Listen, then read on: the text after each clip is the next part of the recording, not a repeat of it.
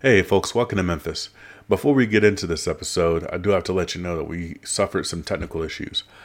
We had some video freezing and some of the audio was cutting out. I almost scrapped this episode, but Cara Conry just brings so much to the table. Her insight is so valuable. So I chopped out as many of the glitches as I could, and I'm going to bring her back for another episode, but I'm hoping that you can just bear with me on this one. So I hope you enjoy, and if you can let me know if it's serviceable, then I would deeply appreciate it. Thanks. And we're recording. So tonight's guest is Cara Conry. Conry. Lord have mercy. Think Conry. We are 15 seconds into this thing. I'm already screwing this up. But it's on tape now. We're going. So there we go. We're here with Cara Conry of Spirit Firearms Training. Cara, thanks a bunch for coming on tonight. Pleasure to be here. So I first met Cara at the Active Self-Protection Instructor certification.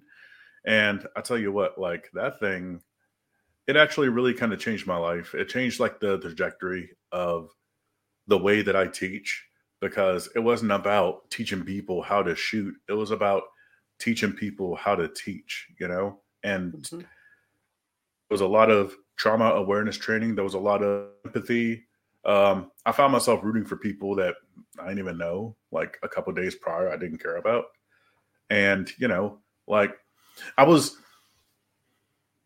intrigued by you because like you're very, I don't want to call it disarming, because, the way you shoot and the way you teach, you're a legit badass. Like I'm looking on your resume here and, like this is stacked. So like the about section on your website, it is absolutely stacked. You've trained with just about everybody. You trained with Ed Monk and Tom Givens, and, like it's amazing. Like you've been to Gunsight, you've been to, the Complete Combatant, like this thing is a mile long. So it's not long enough in my opinion. So, and then you also have like a bachelor's degree of science in secondary education. Like, can you tell me a little bit more about like how you got started? I want to hear your origin story, because every superhero has an origin story. Absolutely. You would think I was a teacher in school. No. So I grew up in Wisconsin. If you think quintessential dairy, black and white dairy cows, that's the farm I grew up on, right on the Wisconsin-Illinois border. I went to college to be a geography teacher and started working for Walmart when I was in college, and just never left. My husband also worked for Walmart at the time. And so we moved to, I'm located in Bentonville, Arkansas, which is Walmart's home base. It is Walmart country. And we both worked at the main office. And my intentions were after the summer to start substitute teaching and get a job full time. And I just got sucked into corporate environment, went from just doing general administration work to helping people with their computers. And that snowballed into actually rolling into Walmart IT. And I learned, I taught myself through Walmart to program and worked my way up through the ranks until I kind of topped out technically without having a 4-year degree behind me. I jumped over to the customer side. I worked with transportation with the truck drivers and the units and dispatching, and went over to that side and then started working with the customers and dictating to IT what to do and what they needed. And did that for, I was at Walmart for 22 and a half years. So I did a lot of teaching within Walmart, even though I never had a position that had me teach. It was helping people learn things, whether it was helping IT learn processes or helping end users not using technical language to understand why systems do what they do and how they have to do it.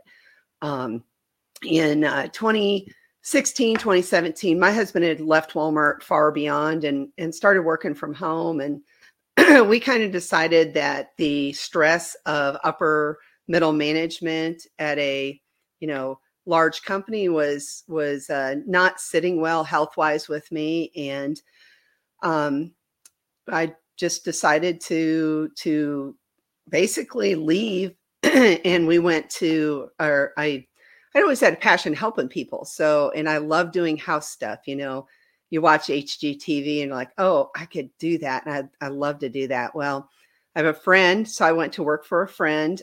He was a real estate agent, and eventually opened his own brokerage. So I basically manage his office, and I am a licensed agent in 2 states.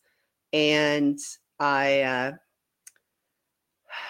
when you go into real estate, your time is your time. You dictate your hours, kind of with any small business owner. But I had time in my hands, and I always was interested in helping people kind of with the gun stuff. And so that's kind of in 2018, I signed up. At that time, it was the Well-Armed Woman. I signed up to take their NRA, the bundled NRA instruction course, along with their course out at Gunsight.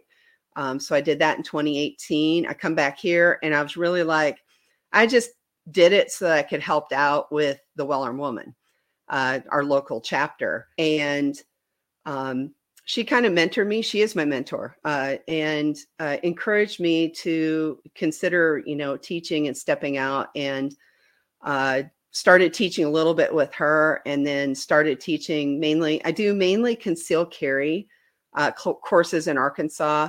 I do a lot of intro to handgun courses, and I do private lessons, and also have done some intro to red dot courses, as well as some pepper spray. I've done quite a few pepper spray sessions with, say, church groups, Mom's Day Out church groups. They'll have me come in, and because a lot of women aren't comfortable necessarily strapping a gun to them for protection, but they have this innate sense of wanting protection, especially if they have children. And I think having that OC spray is a game changer for them. Not just having it in the purse, but truly understanding that is a tool, is a very, very powerful tool that they have, that they can use to protect themselves. And I still do real estate on the side. So I do I have 2 part-time gigs.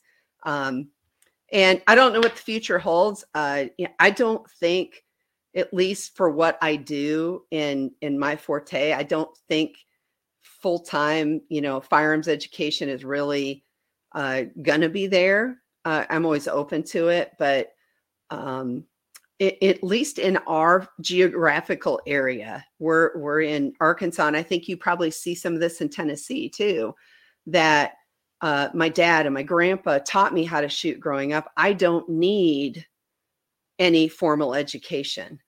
And so it's tough. We kind of fight that. I know how to shoot. I don't need somebody else to tell me how to shoot. And so that's the challenge I think we fight here, and trying to grow the business has been, it gets challenging when you want to try and grow it. And so I've really found my niche is working more smaller classes, one-on-one, more private classes. And, working with, I've, worked with some corporate executives, but they don't want their name out there. They don't want to sit in a class of 30 people. And so my concealed carry classes max out at 5 people. I really focus on it's a more personalized conversation. I call it a conversation. It's not like I really teach. Is we sit around a table and we have conversations about the tough stuff. It's really not, to me, concealed carry is not about how to use the gun, even though we have to cover that. It's the left of bang. How do I make that decision? How do I know, get an idea something's maybe going to be wrong?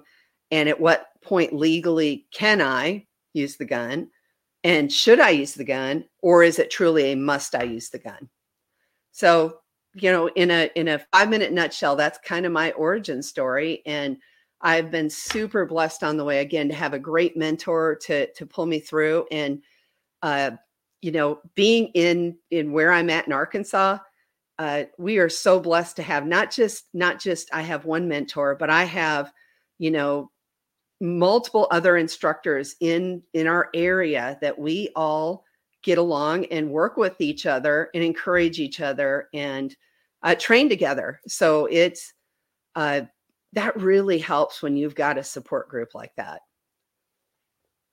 Yeah, the what do you call it? So there's the Northwest Arkansas. We affectionately call them the NWA crew. Yes. So it's not the rap group, all right. but, hey, we could try to be that. I'd buy a CD. I'd buy it. I'd download it from iTunes. Yeah, parental discretion is advised. But yeah, so a lot of those guys. So there's Rob Elliott, there's Paula Davies, there's Jamie Green, and I want you know what? Can we get everybody together on the podcast sometime? Like I think that would be interesting. Yeah, would we have to talk about that. Yeah, we'd have to talk about that. Yeah, let's talk about it sometime, and it doesn't have to be anywhere like immediate or anything. And not just, that group, but we have, Arkansas is home to Ed Monk. I mean, you want mind-blowing information and knowledge and background to talk about the active shooter situation. I cannot, it blows my mind that people don't want to bring Ed Monk, to talk to them or have never heard of him. I talk about him in every class to go, hey, if this is somebody you need to go out on YouTube and start to listen to him, that he is, one of the nationwide experts in this, coming from a military background, coming from a law enforcement background, coming from a education, he worked in the schools. He's got the full package. So I think we're truly blessed. We really, really are blessed. I mean, I can be at his range in a few hours. And so, I encourage other instructors, get yourself a cadre to support each other. It's not a competition. There's not a competition to say who's better. Everybody's going to find their niche. Everybody's going to find their place. But I totally encourage, find some mentors, find some people in your area. You don't even have to be mentors. Just work together. Ask them what's working, what's not working, things like that. So it's, like I said, we're truly blessed here, truly, truly blessed to have that group of people to have around us and encourage. And, there was I don't know if you saw it, there was a post on Facebook, I think it was in the Rangemaster group, that was asking about, mentoring and how to start as an instructor mentoring. And I if you saw I remember that post. Yeah. How to go out and get a mentor. I think it's hard to go out and pluck and choose a mentor, but, they do have to grow organically. But gosh, don't think you need a national instructor to be a mentor. Find the people that are in your backyard. You'll all be better for it. So that's just my tidbit to that conversation. Absolutely. Yeah. Like my mentor. So the way I came into the firearm space was via an apprenticeship.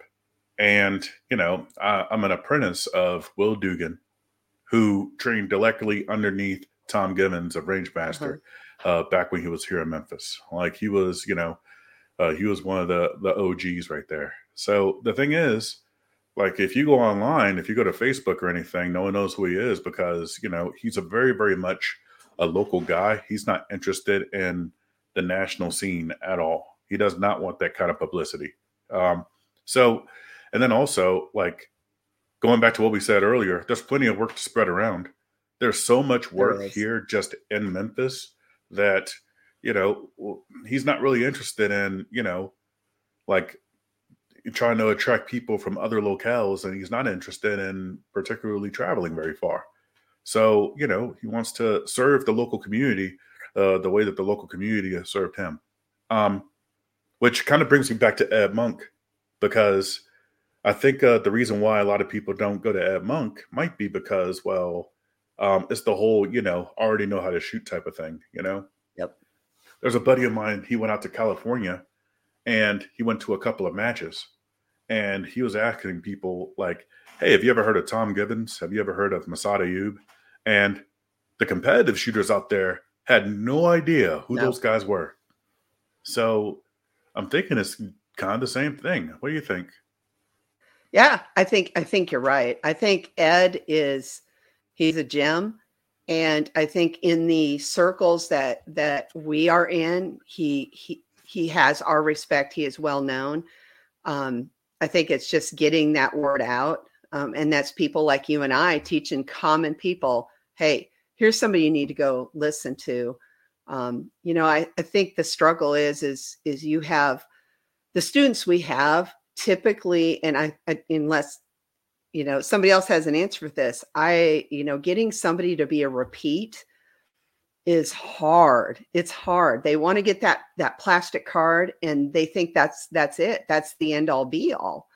And so, if you try to host somebody who, like a John Correa or Neil Widener or a Brian Hill or an Ed Monk, they go, well, why would I go spend that kind of money to do those things? Or why would I spend an evening to go sit in a church and listen to Ed speak? I think we try to quantify that value. But it's hard for people who don't have, if they're not driven to that mission, it just doesn't happen. And I think that's something we all struggle with is we could get more business. If people would be repeat, it's trying to really help them understand that shooting is like driving a car. If you were to not drive a car for 5 years and come back for your driver's license renewal, let's say you had to go sit with an instructor, so many people who come back to get their concealed carry renewed after 5 years, and they will literally offer up that they haven't shot in 5 years since they renewed last time. So how do we fix that? How do we make that something that they feel like is important to do? I don't know. I don't have the crystal ball to that. If I did, man, I'd share that, because that's where we see, we could have so many more people who would be more competent in protecting themselves.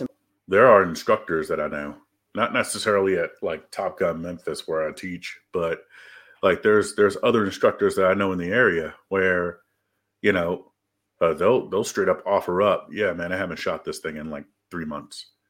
Carry it every day, right? Teach classes on it, right? But, and it's just, for a lot of folks, it just comes down to logistical challenges like, hey, right after this class, I got to go pick the kids up from the babysitter. Or, right after this class, I got to go home and fix dinner. I don't have another half an hour to sit back and, and shoot, I really like the idea that's going around with gun set right now, gun set training, where, basically Tom Gibbons card drill. You got a playing card, 5 yards, 5 shots, 5 seconds. 5 seconds. And I mean, it's just so easy of a skills check, it's really kind of hard not to do it. So it's hard not to, I desire to do that. But if you're at a range where you can't draw the gun, and it does make an excuse, you can do it at low ready, but still people got to get to the range. People have got to be willing to do that.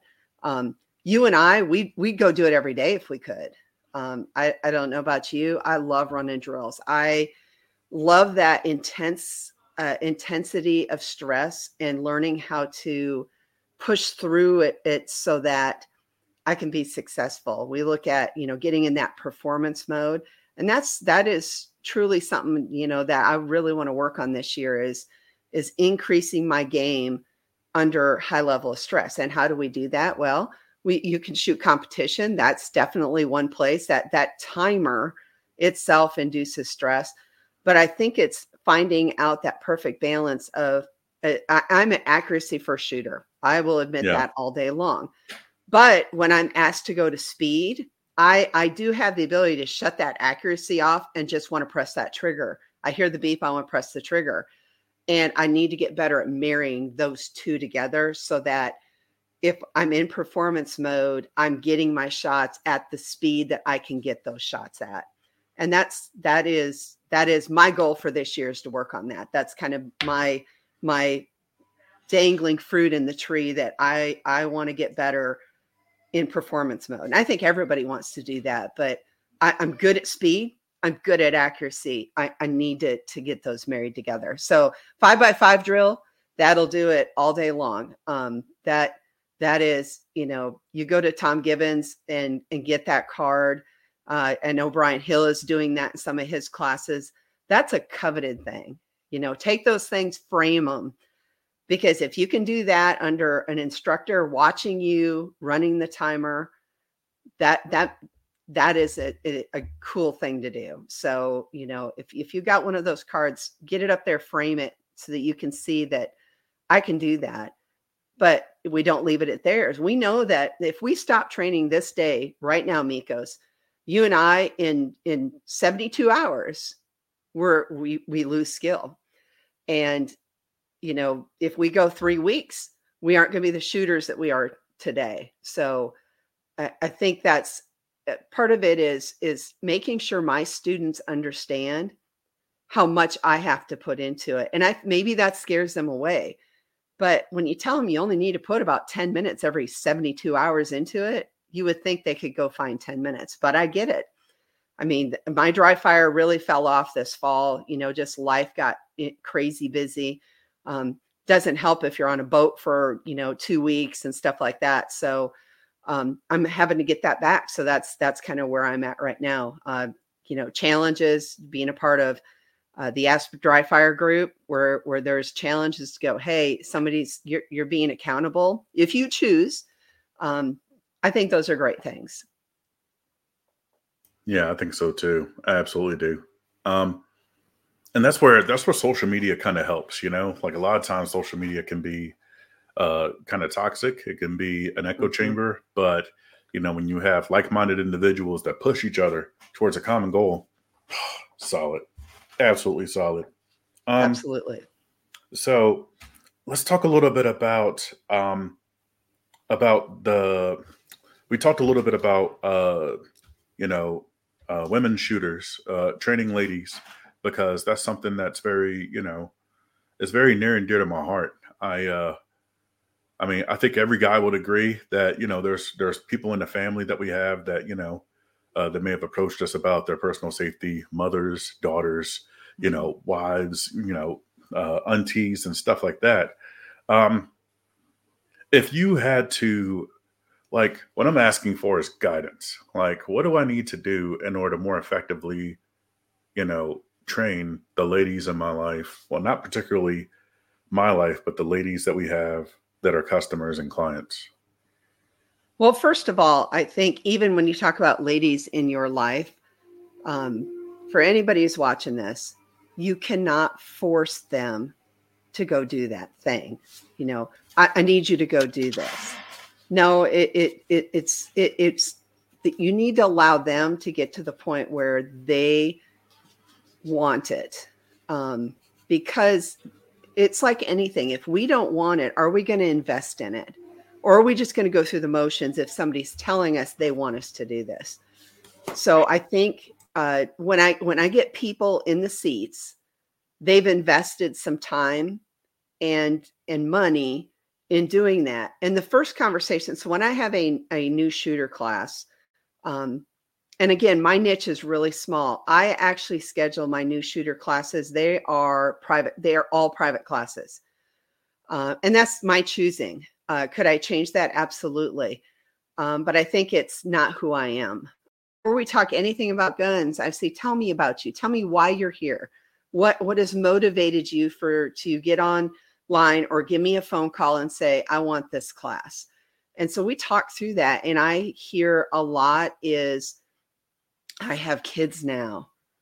I've got a baby at home, or I've just gotten married and we're trying to have a kid. And I feel this innate sense of I need to be more of a protector, or I'm a single mom.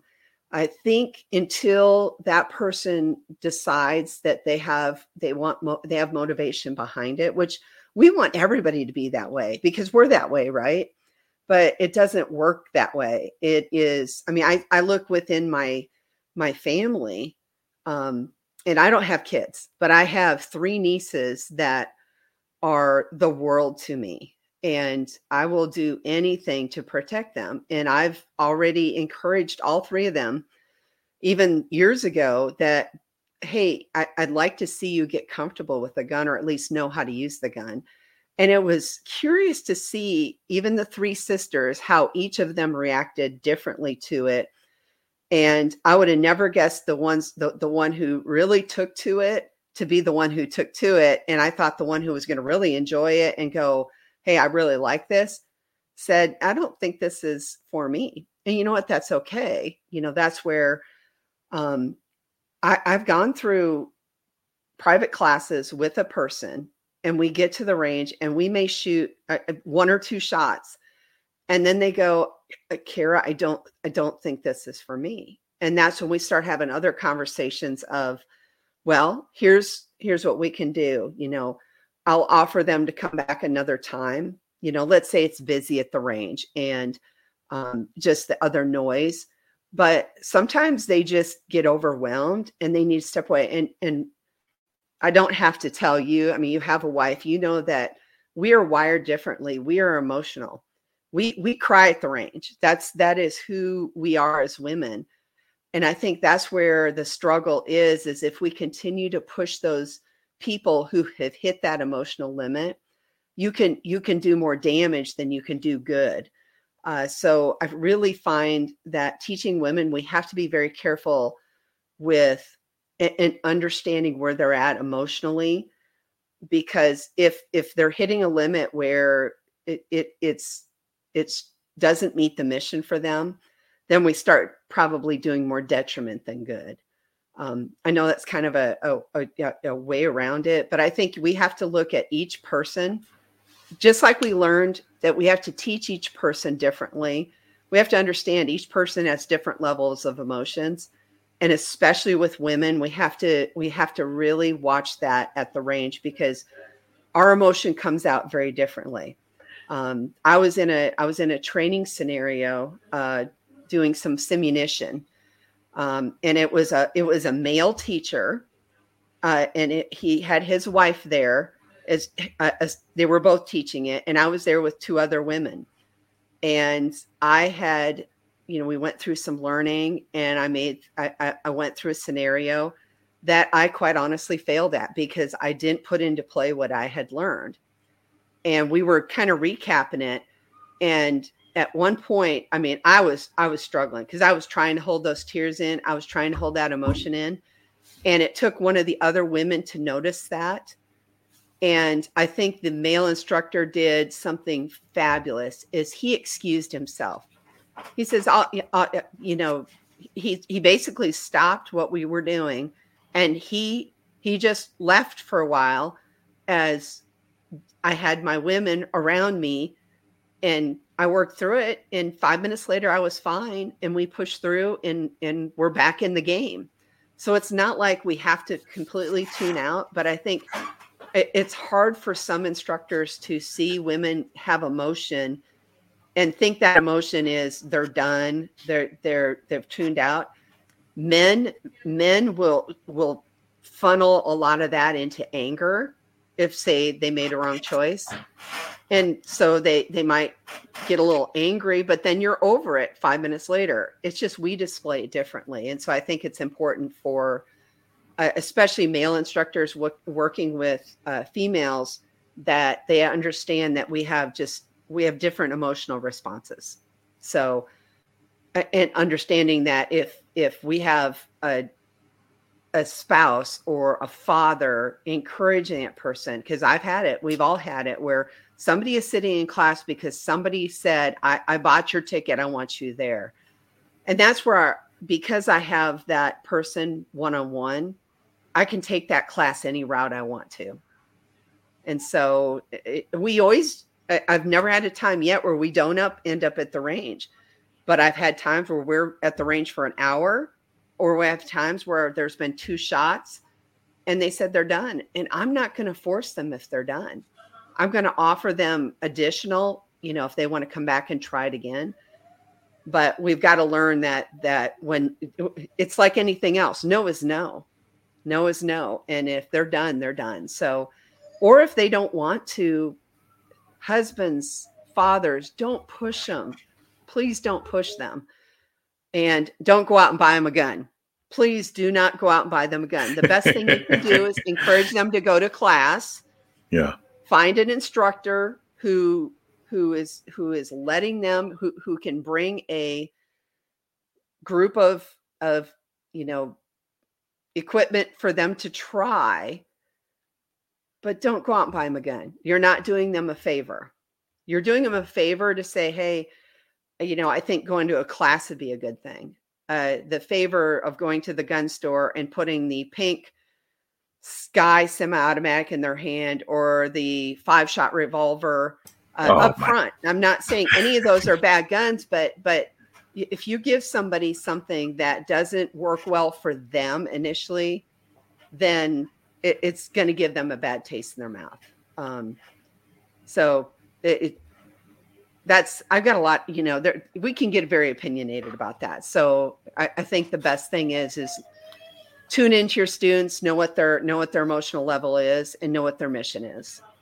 Yeah, that makes a lot of sense. And I think you really hit a nerve with me there. Like, you can't force people to do this. Like, you can't just buy your spouse a ticket and just, say, hey, we're booked for this and I need you to go. Like, that's not going to work because she's not going to be bought in. I think that's such good stuff. I hope you mind if I'm taking notes here. It's all good. It's all good. Yeah. So, oh my goodness. So I feel like I'm bunny trailing into 5 different places. So I've never done this before. So it can go all over the place. It's a lot of fun. So let's see. So mostly private lessons, mostly small private parties and stuff like that. Yes. And I think that is absolutely fantastic. I think it's important to keep the class size small. Let's see. Well, and I don't necessarily know if it's important, because there's a lot of successful instructors who can teach and get to 30 students in a class. I know that's not me. So I'm not going to say it's a bad thing. I'm saying it's not my way. I wouldn't say it's the only way. I think that's just my niche.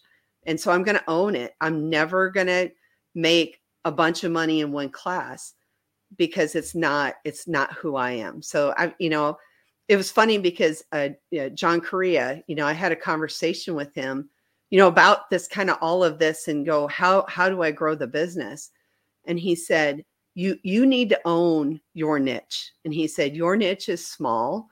And he said, own it. And I never looked at it that way, going, but I want this, but I want, we look at what other people have. And it's so hard in this day and time to not want success that other people have. But I think it's refreshing for somebody to say, own what you have. I've got a gift and I'm using this gift in how I think how God has put it in my life. And if it doesn't grow, that's fine, because it's not for me to decide that. But if that's what he's going to continue to give me, then I'm going to continue to rock it. I'm still going to continue to schedule. And I am thrilled for how many students I get to teach each year in a small class format. And so I can't ask for anything more than that. I definitely agree. Oh my gosh. Yeah. I'm grateful for every person that walks through that door. Absolutely. Everyone that even sends an email saying, hey, what's your availability? Like every single one of them. So let's, we mentioned John Correa, right? Mm-hmm. Can we talk about the active self-protection instructor certification for a second? Absolutely. Because, that really touched me. Like, what were your main takeaways from the class? Well, first of all, I should call it a program. Like you said, it is life-changing. I was quite honestly scared out of my pants to do it. Because first of all, I didn't want to do it. I didn't want to do it by myself. I didn't want to go in with a bunch of strangers, but quite honestly, I would have been fine. But it just happened, that not only did I not have a bunch of strangers, I had, people surrounding me that love me, care for me, and encourage me. I am not a reader. So that's why it scared me. You don't see me walking around with a book. Even having Audible was not in my forte at all. I learned a lot. I learned a lot from video. And quite honestly, I learned from other people. I didn't learn for Cara. I didn't learn for myself. And so the one thing that program taught me is I need to learn for myself. I'm proud of myself that I did it. I actually was able to read those books and comprehend. It took a lot of effort. That was a challenge. And, we learn the best sometimes when we're really pushed to the edge of challenge and struggle. So I took a lot away for myself. It gave myself a little more confidence in knowing that I could do something that was really, really difficult, as well as, some adult learning theory. You would think, hey, Cara, you went to school to be a teacher. Yeah, but everything that we focused on in education was how do I train? How do I teach that junior high student? How do I teach that high school student?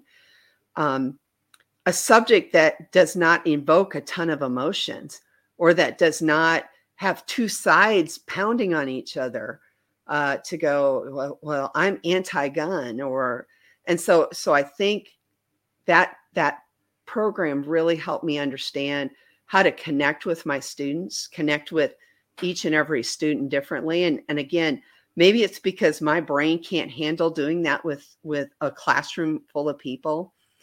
And that's okay. Again, but it helped me learn to connect with each of my students, help identify which ways they're learning.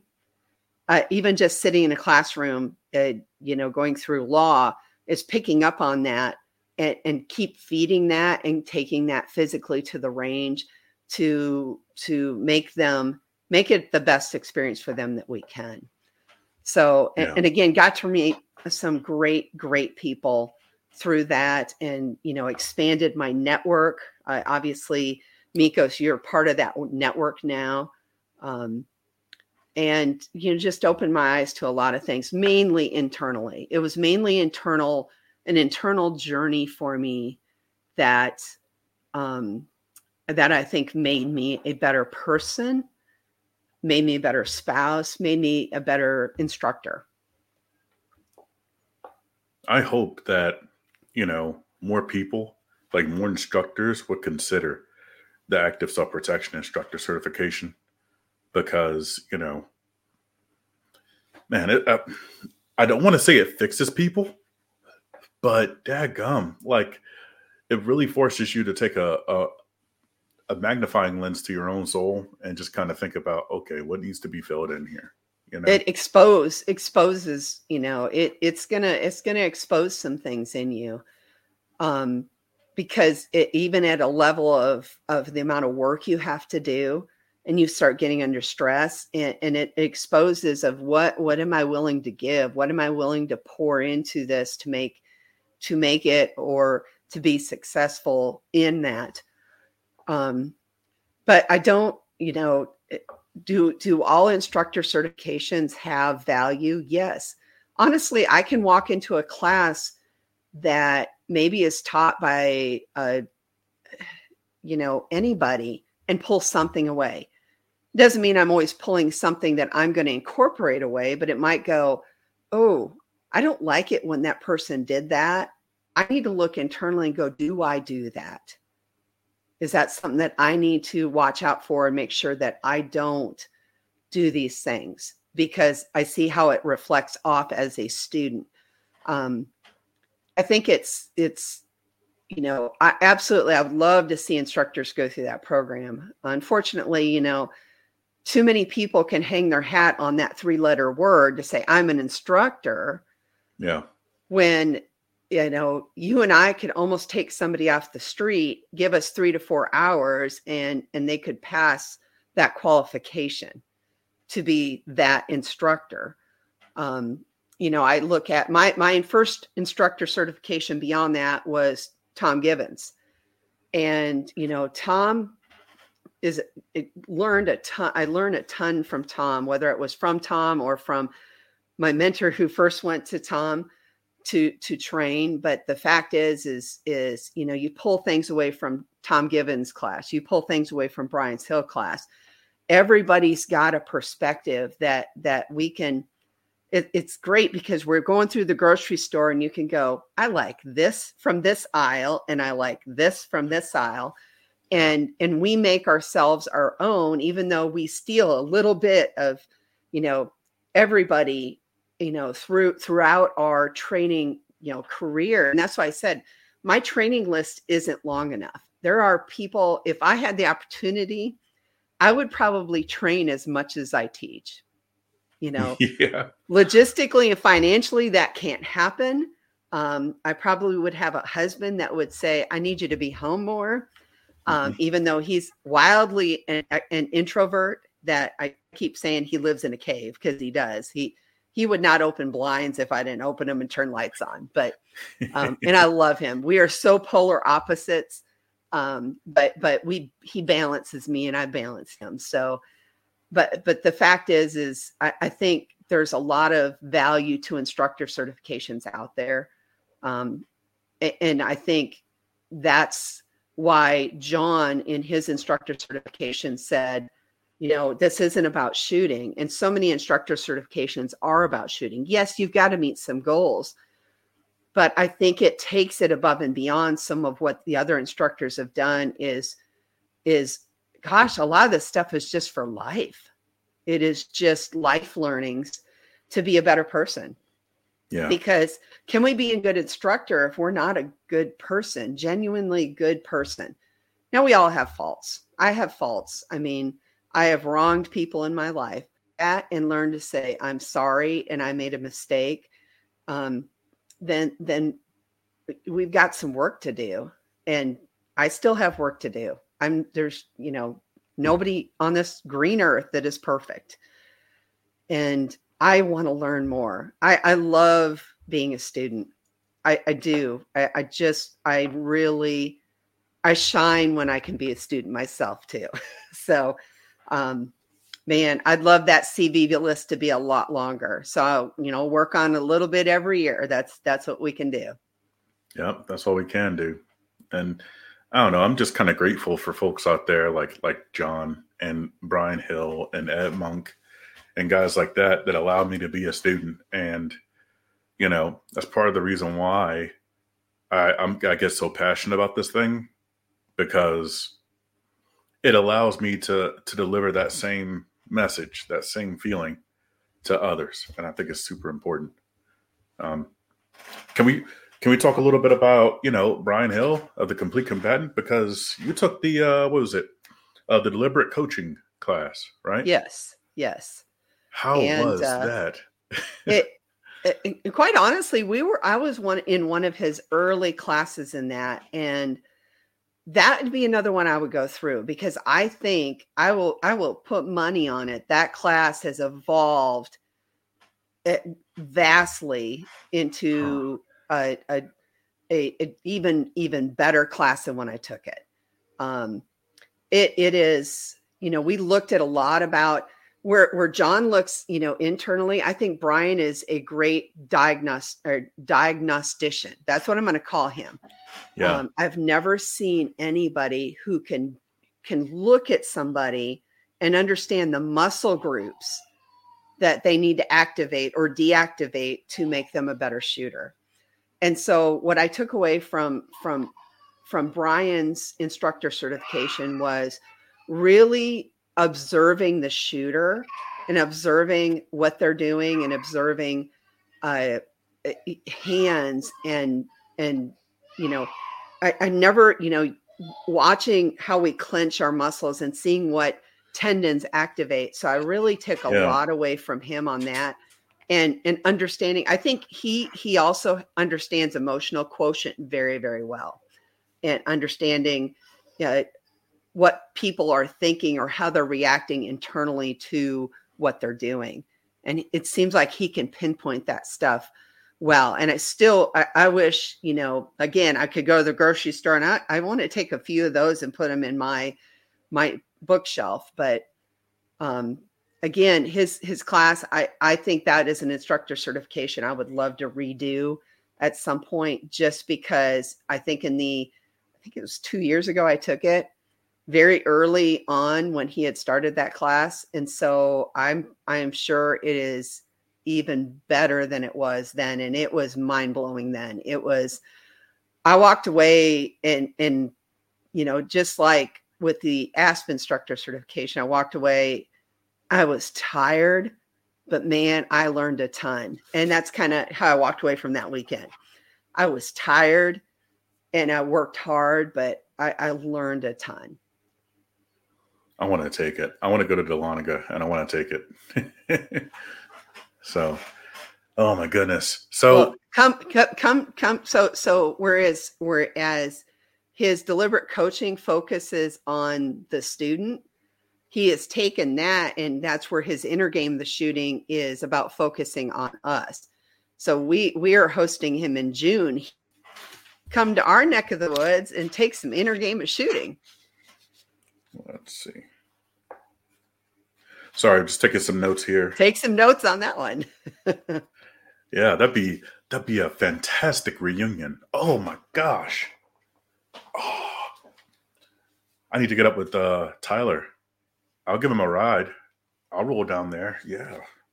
So, yeah, we better. Yeah, I'm gonna take a look into that. So, let's see. We're almost out of time. Cara, can you tell me a little bit about some of the future projects that you have going on? Some of your passion projects. Oh yeah, that's right. So before the show, we were talking about games, right?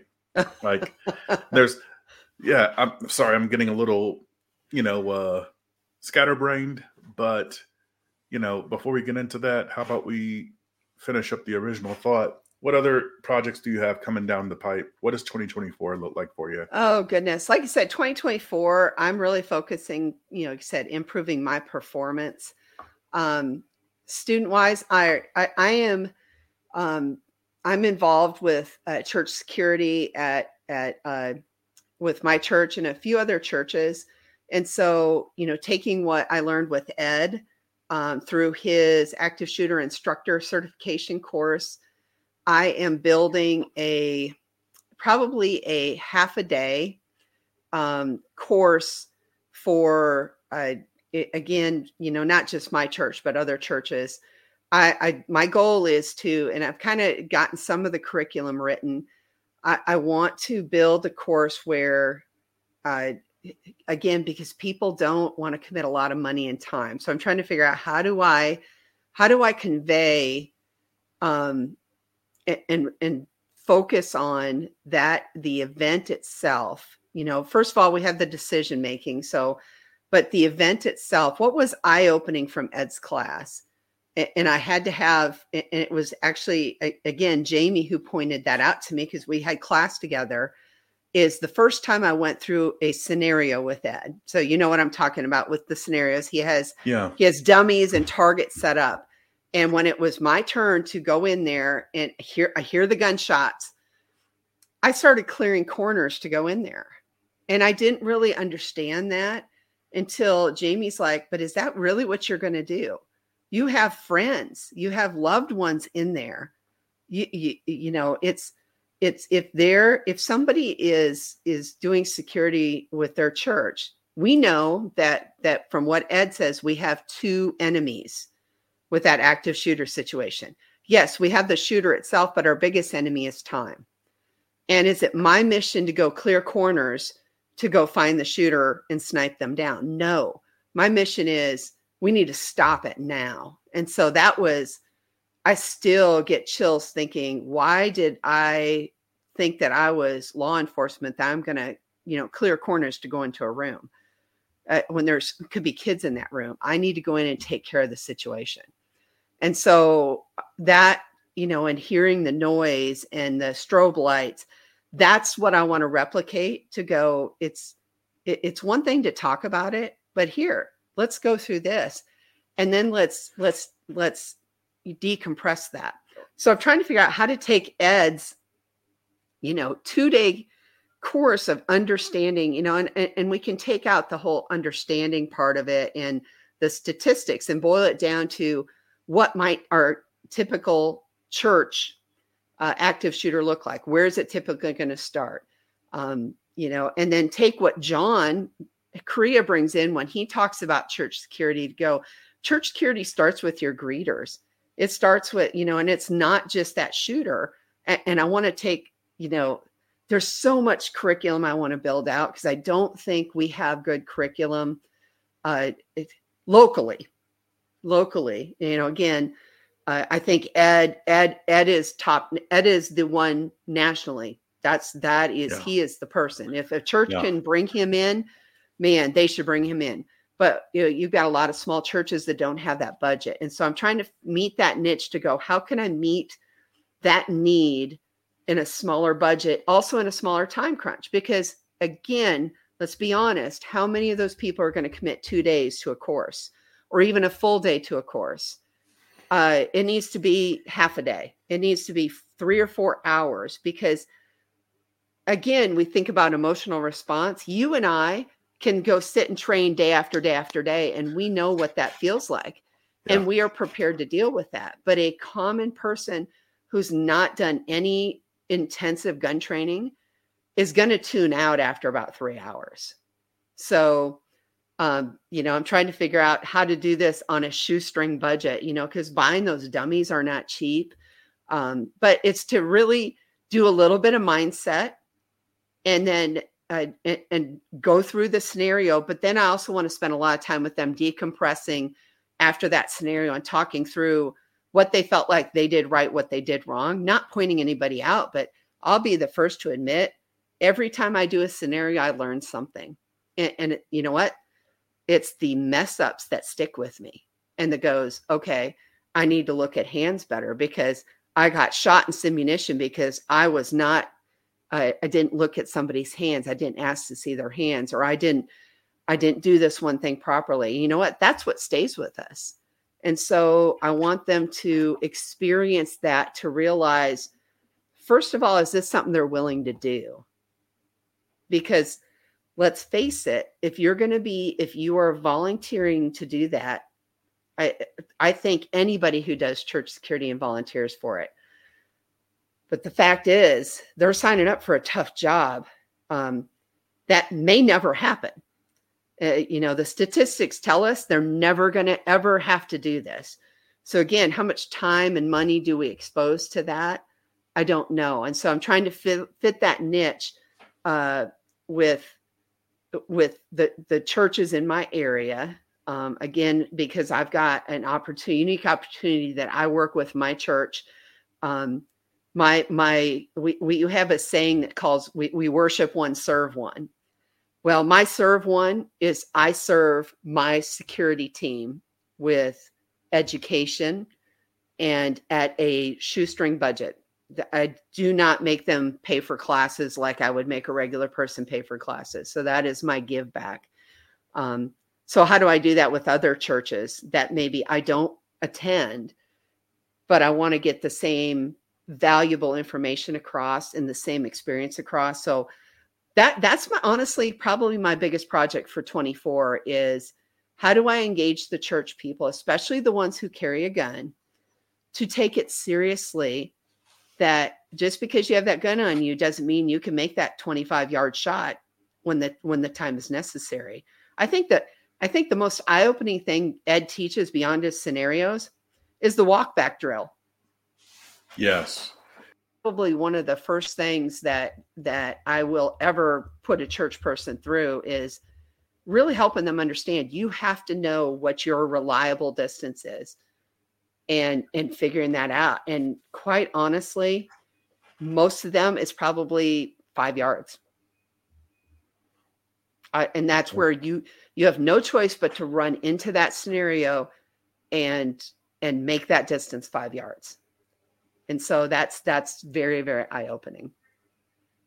So, Yeah. and it's, I see the tide starting to change a little bit within people who have come to me to train, because out of I tried to remember what the number is of church security people who carry guns in my, I call it umbrella of a church because it's not one congregation, it's umpteen congregations. But how many of them have truly gotten serious to say, because when they come to me to train, they basically pay bare bones range fee. They cover my gas to get there and targets. That's all I'm earning, because again, it's my give back. But I've had very few of them take me up on it. But the tide is starting to change. I feel it. I've got a couple of people now who are getting into dry fire. They're we talk about, man, I could go on all day about dry fire tools too. How valuable something, like the Mantis is, or Laser Academy, to give them some feedback, because dry fire is one thing. If you're not honest with yourself, you might think dry fire, you're successful at it. But man, when you got some tools to give you feedback, that's another story. So it's helping them understand, again, value. It's what their mission is and what's the value to them. And yeah, I was a couple of weeks ago, I had one of the guys who I had trained previously approach me, and he literally says, Cara, I'm ready to get serious. And I'm like, okay, then this is what we're going to do. And I'm willing to mentor you through this.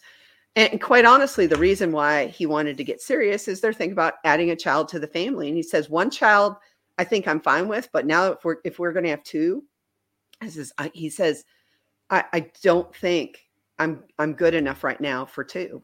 I mean, it's the fact that he wants to be able to protect his family. Now, is that going to bleed over into church? Absolutely. And the things I'm working with him on, guess what?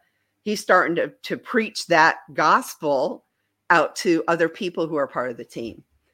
So yeah. my goal is, like I said, this year, I'd like to have at least one church class, live fire church class, that I could offer to people in the area to give them a taste of Ed Monk, but also to give them a feel for what that might feel like if it truly happens. But to help them understand that's a very, very small possibility.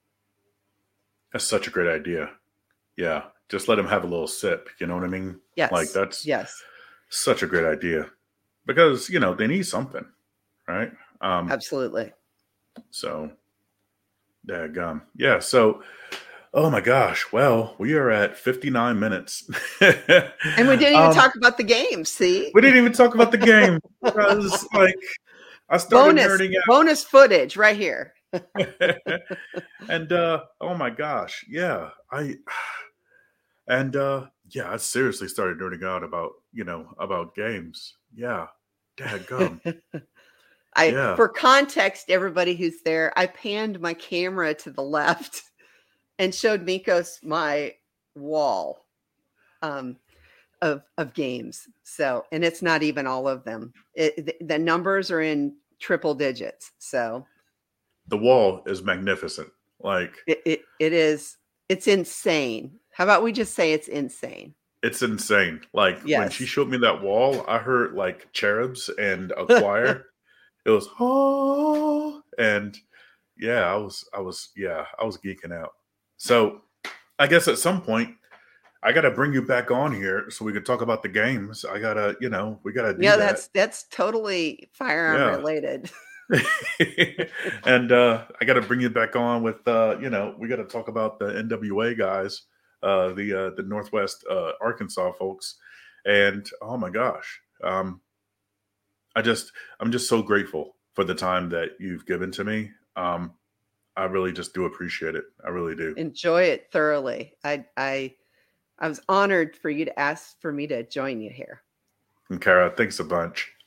And so everybody that's listening and everybody that's watching, I just want to say thank you so much for spending your time with us.